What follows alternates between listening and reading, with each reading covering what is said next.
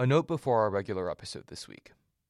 In the days following Hamas's attacks, the war in Israel and Gaza has reverberated across Harvard's campus.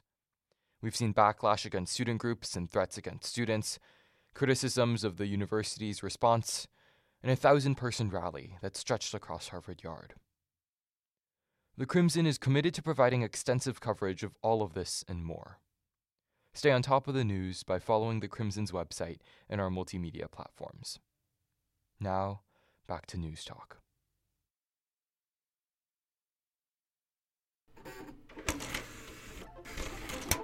From Plimpton Street, this is News Talk. I'm Frank Joe. What do we want? Justice! When do we want it? Now! What do we want? Last Wednesday, more than 60 protesters gathered at Cambridge City Hall to demand justice for Syed Faisal, a 20-year-old who was shot and killed by Cambridge police in January. Just days before, a state judge had ruled that the actions of Liam McMahon, the officer who shot him, were, quote, objectively reasonable. What do we want? Justice! When do we want it? Now! If we don't get it, shut it down! If we don't get it, shut it down! Protesters called for McMahon's immediate removal from the police force. McMahon's attorney has stood by the judge's findings. If Faisal don't get it, shut it down! We don't get it, shut it down! This week on News Talk, the latest chapter in a reckoning on Cambridge police. My name is Ryan H. Dongwin, class of 2025, and I cover the Cambridge and Harvard Police Departments. My name is Yusuf Esmia, class of 25, and I cover Harvard and Cambridge Police. Thank you so much, Ryan and Yusuf, for joining us. Could you tell us a little bit about the updates to the Syed Faisal case that happened on October 5th? What is the new information that we now know? So on October 5th, the Middlesex District Attorney's Office released the long-awaited inquest report into the police killing of Syed Faisal. And for the first time, the officer who shot and killed Faisal, Officer Liam McMahon, was named. So that was a major update because prior to that, city officials had been waiting for the completion of the inquest in order to release that name. And additionally, due to the findings of the report, which concluded that Officer McMahon's actions were, quote, objectively reasonable, the Middlesex District Attorney's Office has officially made the decision that they will not be bringing any charges against Officer McMahon. Mm-hmm. Following the release of this report, what was the public's response? City officials have stood by the findings of the inquest. So, for example, CPD, Cambridge Police Department Commissioner Christine A. Elo, basically said it's unfortunate and her heart goes out to Syed Faisal's family. But at the same time, the report does show, at least according to the words of the report, that Officer Liam McMahon's actions were reasonable. And the same goes with City Manager Yan Huang and others. But there has been one group that have come out in opposition to the inquest findings, and it's the same group that has been holding protests over and over again for months, ever since January when the actual situation occurred. It's the Party for Socialism and Liberation, the Boston chapter. On Wednesday, they held a joint demonstration alongside the Boston South Asian Coalition and BANE, the Bangladesh Association of New England. And around 60 or 70 protesters showed up Wednesday evening around 6 p.m. to voice their opinions that this was not justified. Could you tell us a little bit about what happened in the Syed Faisal case to begin with? When we say the police killing of Syed Faisal, what do we mean? On January 4th, Cambridge police responded to a 911 call that 20-year-old Syed Faisal, who was a student at the University of Massachusetts Boston living in Cambridge, was having a mental health crisis. And when Cambridge police responded on scene, Faisal was seen having jumped out of a window and he was harming himself. Police officials tried to confront him and they approached him. This led to a chase where Faisal began to run from them, and this led to a 6-block chase through Cambridgeport. Eventually, officers surrounded and trapped Faisal in a neighborhood backyard. At that point, one of the officers, in an attempt again to subdue Faisal, fired a non-lethal sponge round, so one round at Faisal that didn't do anything. And at that point, according to the inquest report, he began briskly approaching the officer, Liam McMahon, and Officer McMahon backed up. He commanded that Faisal drop the knife, and he said, "Please don't make me do this." But at that point, once he got within about 5 to 10 feet of McMahon, McMahon fired 6 rounds at Faisal until he was knocked down. At that point, emergency medical aid was administered, and he was taken to Massachusetts General Hospital, but he was later declared dead.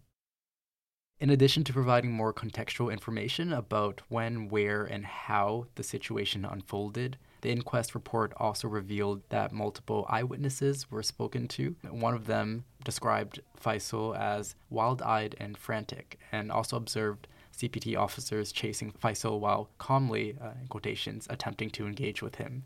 And that's something that hadn't been made public before this report was released. And how many of these details are newly revealed by the report? So I'd say the report, for the most part, confirms the account given by Cambridge Police in their initial statements right after the January 4th shooting. Maybe there are some more details about like how many steps Faisal took at certain points or how many rounds exactly were fired. But this account is the same account that was given by the Cambridge Police Department after the case initially happened. I wonder then if we can return to what the Party for Socialism and Liberation Boston chapter is now demanding in the wake of this inquest report's release.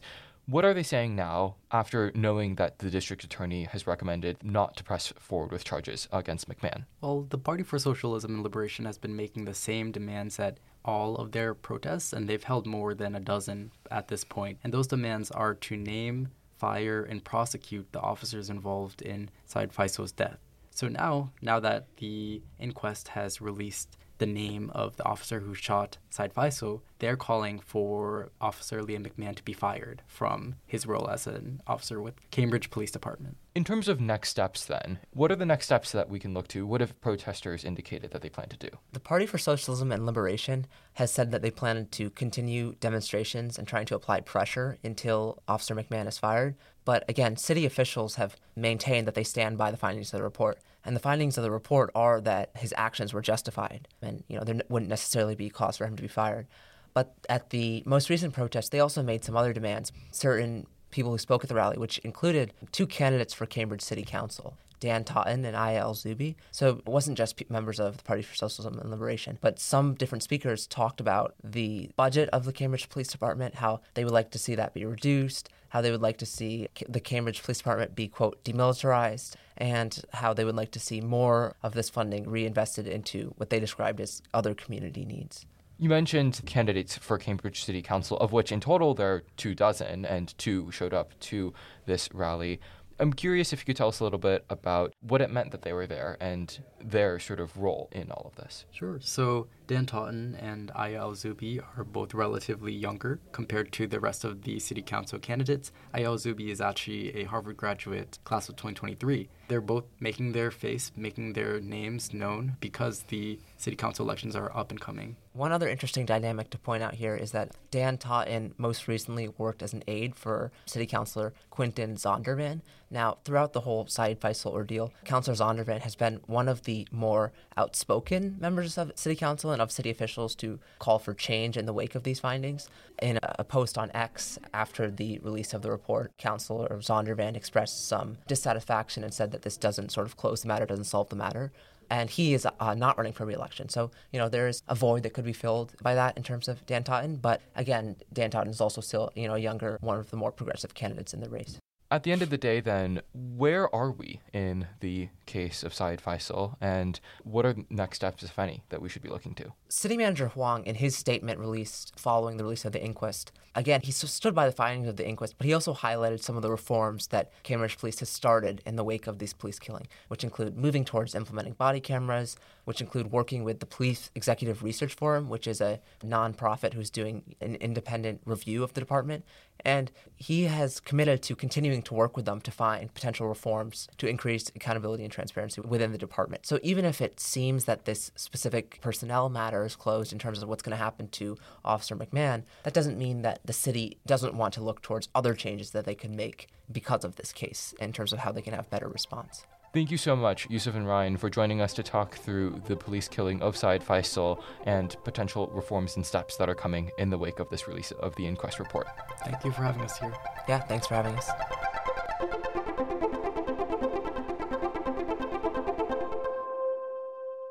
When Claudia Golden first became a PhD student under economist Robert W. Fogel's wing at the University of Chicago in the late 60s, she found herself with a Nobel Prize-winning advisor whose own advisor had also won the Nobel Prize.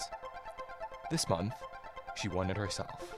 And with that, she became the first female economist at Harvard to do so, and the third woman to ever receive the honor. One of our reporters joins us now to walk through this historic moment. Hi, I'm Rahim D. Hamid, and I'm one of the FAS admin reporters for The Crimson. Thank you so much, Rahim, for joining us. Could you tell us a little bit about who Professor Golden is and her academic area of research in the first place? Absolutely. So Professor Claudia Golden is a professor in the economics department here at Harvard. She's the first woman to be tenured in the economics department here, which is obviously sort of a landmark accomplishment. She came to Harvard in 1990. Before then, she taught at the University of Wisconsin-Madison, Princeton, UPenn. She has her degrees from Cornell and from Chicago, and she calls herself a third-generation Nobel laureate in the sense that her advisor was a Nobel laureate, and his advisor was a Nobel laureate.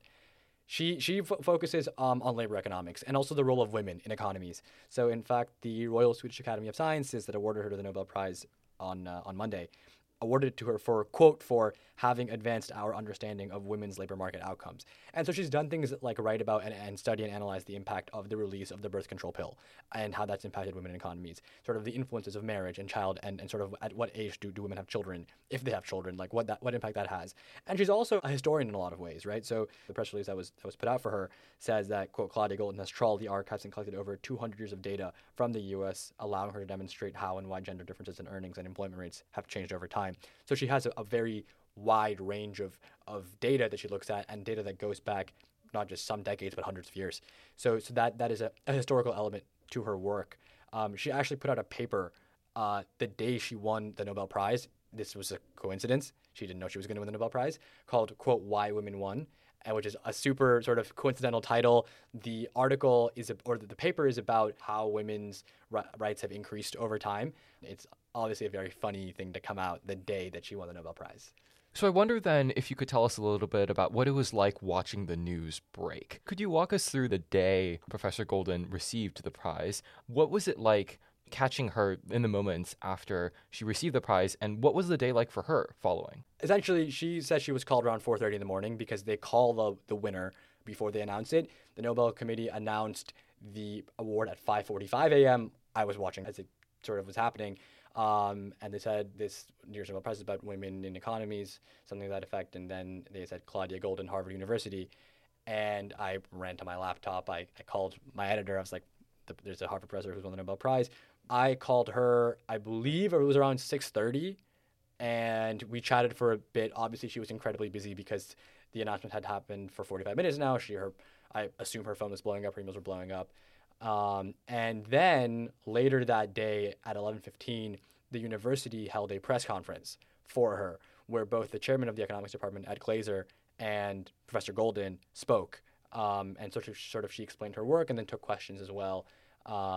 And then later on, there will be sort of a big award ceremony that she will attend in Sweden. Of course, thank you so much. What was it like then being at that press conference, watching a landmark economist and economic historian speak publicly about her work after having just won the Nobel Prize? It was incredibly historic, frankly, because not only is Professor Golden the first tenured woman economic professor in the economics department, she's the third woman ever to win the Nobel Prize in economics, and she's the first woman at Harvard to win the Nobel Prize in economics, and she's also the first woman ever to win the Nobel Prize in economics like by herself, because the past two women who've won have shared the prize with men. So this is a monumental achievement in many different ways. And so watching that unfold, watching her talk about her work was very, very exciting. It was a very cool experience. I was there with a number of reporters from outlets. I know that I believe the Wall Street Journal and the Boston Globe and AP News were there for sure. Some outlets from East Asia as well, from Japan and Korea also had reporters there. A lot of reporters asked her about what she thought about various economic policy proposals. So that was just an incredibly interesting and incredibly new experience. Could you tell us a little bit about what Professor Golden herself said to you in the hours after receiving her prize? What does this prize mean to her? Yeah, so Professor Golden, when she won the prize, obviously thanked a number of people who sort of who she wanted to sort of give a shout out to. She thanked groundbreaking, path-breaking women in economics that she's worked with in the past, and sort of mentioned a number of very prominent women economists as well. And she also thanked her students. And when I spoke to her earlier that morning as well, and again at the press conference, she sort of said that, quote, teaching is the handmaiden of research, and she wouldn't be who she is if she wasn't a teacher, and that teaching is so very deeply important to her. She thanked her undergraduate students. She thanked her graduate students. So this is someone who very clearly takes her role as not just a researcher, but as a teacher very, very seriously, and is very, very diligent in working with and helping out undergraduate students, graduate students. Thank you, Rahim, for joining us to talk through Professor Golden receiving the Nobel Prize and this historic moment for both Harvard's economics department, Professor Golden herself, and Harvard University. Thank you, Frank. News Talk is hosted by Frank S. Cho. This episode was produced by Gina H. Cho, Melanie Sanchez, and Frank S. Cho. Our multimedia chairs are Julian J. Giordano and Joey Huang. Our managing editor is Brandon L. Kingdollar. Our president is Kara J. Chang. From 14 Plimpton Street, this is News Talk.